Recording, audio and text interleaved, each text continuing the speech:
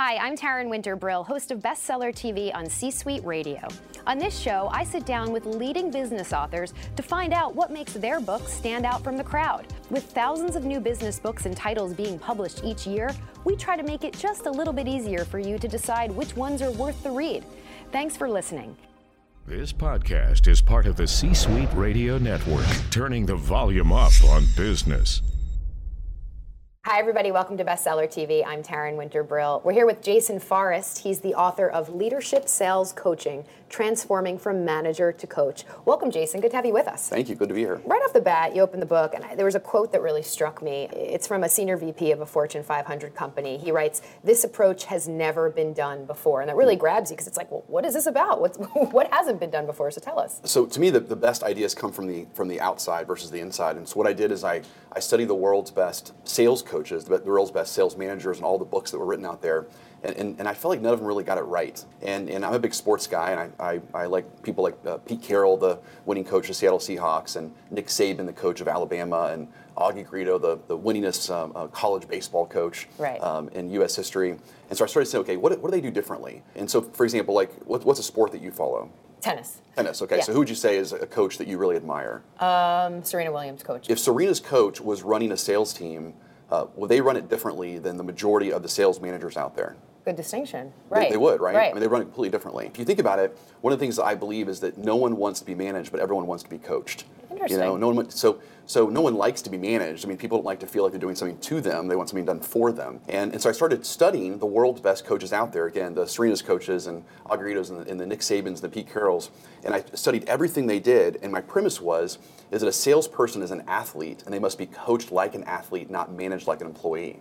They're very different. They're very different human beings. I mean, for sure. They're corporate gladiators. Right. And so they must be conditioned and transformed like a gladiator. In order to do that, they got to have coaches in their life, not managers. It's very different than managing someone who's working a 9-to-5 cubicle job. Right. I mean, the thing about salespeople that are very different is they're all desiring to make worth it money. You have to revere the science and the art of selling in order to be a great coach for them. But what's different is, salespeople sign up for a straight commission job so they can make worth it money. Mm-hmm. And what I mean worth it money is worth the sacrifice of missing nights, weekends, and major holidays. Sure. Because salespeople, they're not working 9 to 5.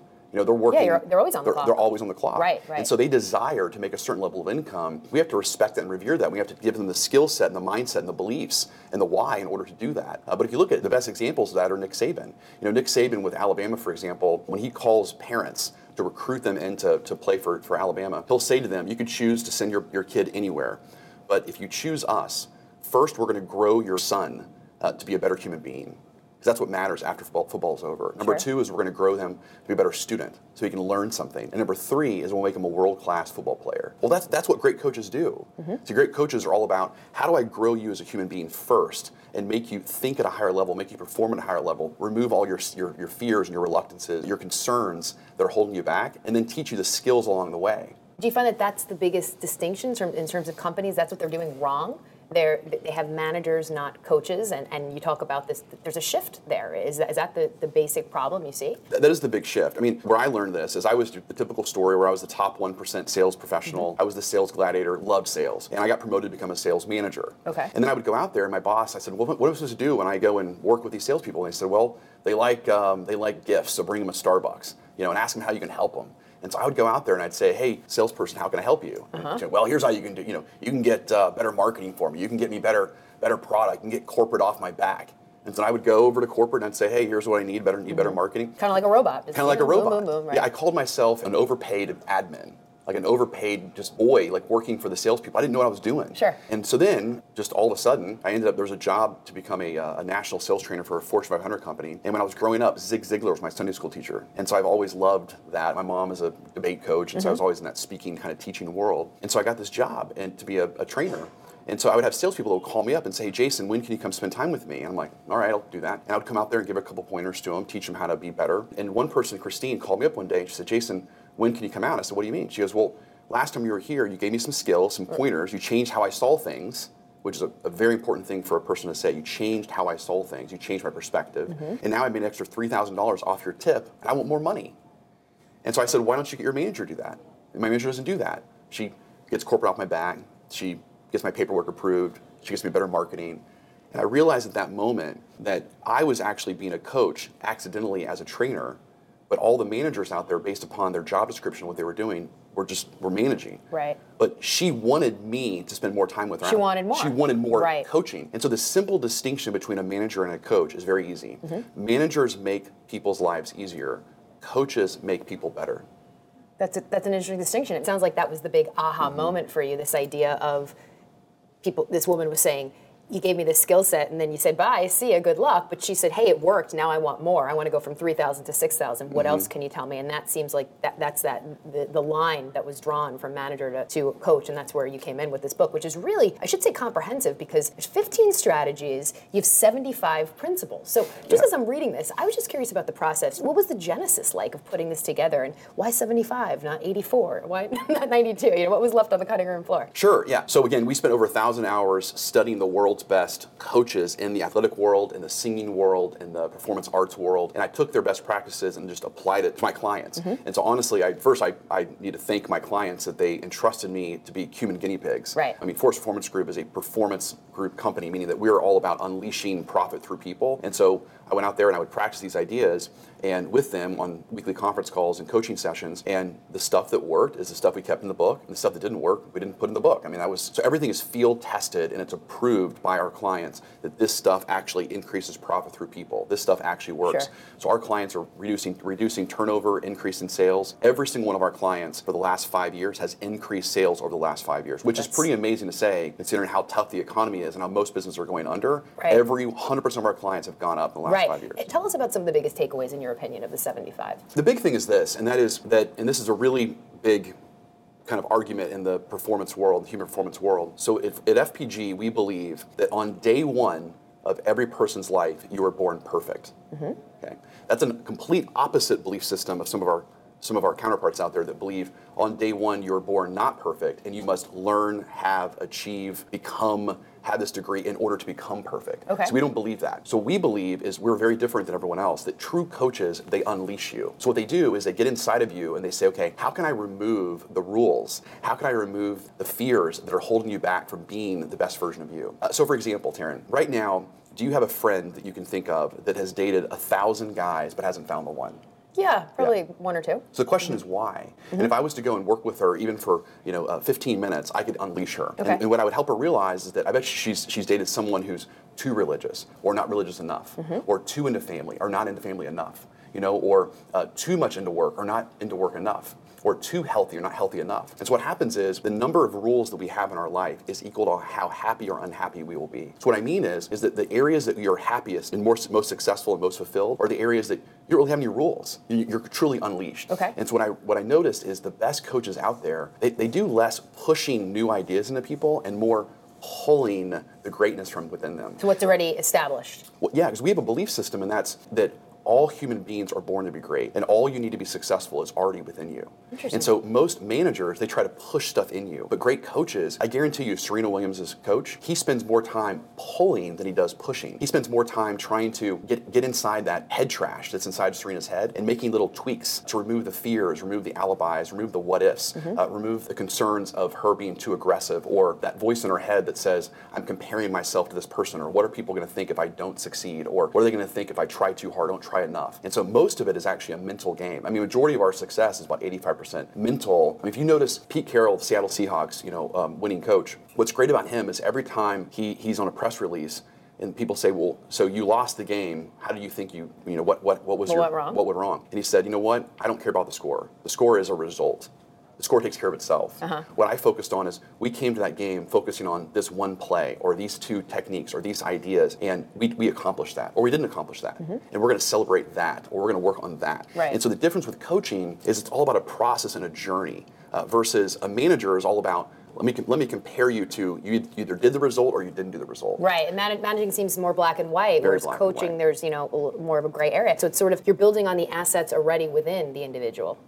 Correct. You're also getting there and you're rewiring their computer system, which is Sure. really their brain. And so if you look at it, when it comes to human beings, it's very simple. Our programming, which is what we've been told throughout our life, okay, from our teachers, our coaches, our pastors, our parents, our spouses, we've been told, that's our programming, okay, drives what we believe, which is what we believe to be true. It doesn't mean it's true, it means what you believe to be true. Right. C-Suite Radio. You spend a lot of time in terms of the 6 levels of coaching. You get very specific, and you spend a whole chapter on budgeting coaching time. Perfect, and you say spend 18% on this, 22% on this. Tell me a little bit about the breakdown and how you came up with it. I wanted to give leaders a blueprint of something they can follow. So let's say you've got 60 minutes to coach one of your sales athletes, one of your gladiators out in the field. What do you do? Where do you spend your time? Well, what I did is I noticed that the world's best coaches, this was their breakdown. So they would spend about 5% of the time on the result, which the result is the score. Okay? But the score is the score. It doesn't really matter. Once the score's done, you can't spend 60 minutes talking about the score. Right. It's the score, You sold $1 million this month or you didn't. It is what it is. So then you go down one level and you spend 10% of the time on the activities. And the activities is, what did we do to get the score? So what we're currently doing is equal to what we're currently getting. We got to change what we're doing to change what we're getting. Okay. Well, once we figure out the activities, we got to make adjustments. And then you go down to the process. The process is 15% of the time. So process is, what is the order of what we need to do? So what's the order of follow-up calls that you're making? What is the order of when you want to get in front of a C-suite, when you get in front of a C-level executive, what are you doing to get in front of them and be noticed? What's your process? Mm-hmm. And then 15% of the time on the presentation. So process is how you do things. Your presentation is, what are you saying? Like, what's actually coming out of your mouth, which is important. Yeah. You got to work on that presentation. And then the last piece is 50%, and that's on the people. And the people really is the belief system. It's the programming, it's the motivation, it's the fears, the reluctances. So for example, the majority of salespeople, they will follow up 2 times without a response from a customer they're calling on, and they'll give up. Majority. 2 times? 2 times, that's it. Now the top 1%, they'll follow up until they buy or die. Because the top 1% is seeking resolution. Mm-hmm. They want to say, you know what, I just want to make sure that you're taken care of. I want to make sure that you've chosen to go with a different vendor, or you're chosen to go with us, that you're still in the market. I just want to make sure that you are served. Do you find that when you keep, I don't use the word bombard, but push, you ultimately will get an answer, or is someone just going to completely ignore, at the next level of ignore? Mm-hmm. I mean, how do you make sure you get a response? Sometimes less is more in some opinions. Maybe so. I mean, it's to me, I'm all about, what does the top 1% do? Okay. So what I want to do is, again, remember what we believe to be true. And someone says something like, less is more, or this or that, maybe, but let's compare it against the evidence. Top 1%, yeah. Right. So okay. I want to get my ego out of the way, because my ego is going to cause fear. Okay. And so the less ego I have, remember I said on day 1 you're perfect. Uh-huh. Now, Jason, you spend a lot of time in the book talking about the importance of communicating via stories and anecdotes. Why so? I think stories are like the gateway to someone's soul. And so, for example, the greatest thing that a individual can tell a coach is that you changed how I saw it. See, there's a great book actually called Return to Love by Marianne Williamson. She has this phenomenal quote that was actually made famous by Nelson Mandela in his inauguration speech. Okay. And the quote is, "My deepest fear is not that we're inadequate. My deepest fear is we are powerful beyond measure. It is my strength, not my weakness, that most frightens us." So this quote is just unbelievable. It's just a beautiful quote. But one of the things that she says in her book, which is exactly what great coaching is that we always ask for miracles in life. And a miracle is, I wish the economy would get better. I wish, my employees would do better. I wish this circumstance would change, or I wish I would get this funding, or those are the miracles we ask. But a true miracle is, how can I change my thoughts about this?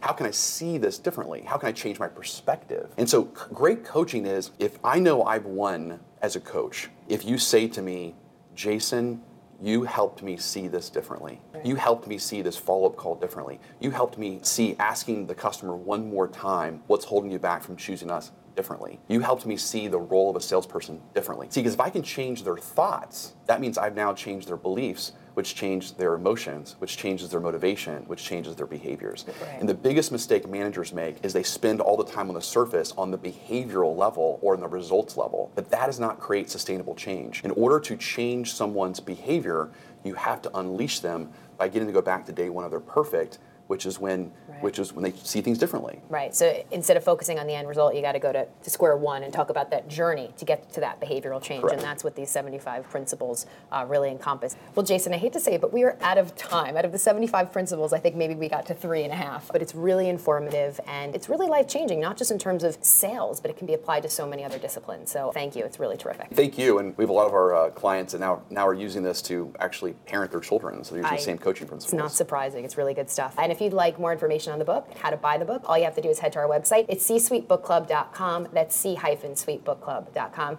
I'm Taryn Winterbrill. We'll see you next time right here on Bestseller TV. Like what you just heard? Visit c-suiteradio.com. C-Suite Radio, turning the volume up on business. This podcast is a part of the C-Suite Radio Network. For more top business podcasts, visit c-suiteradio.com.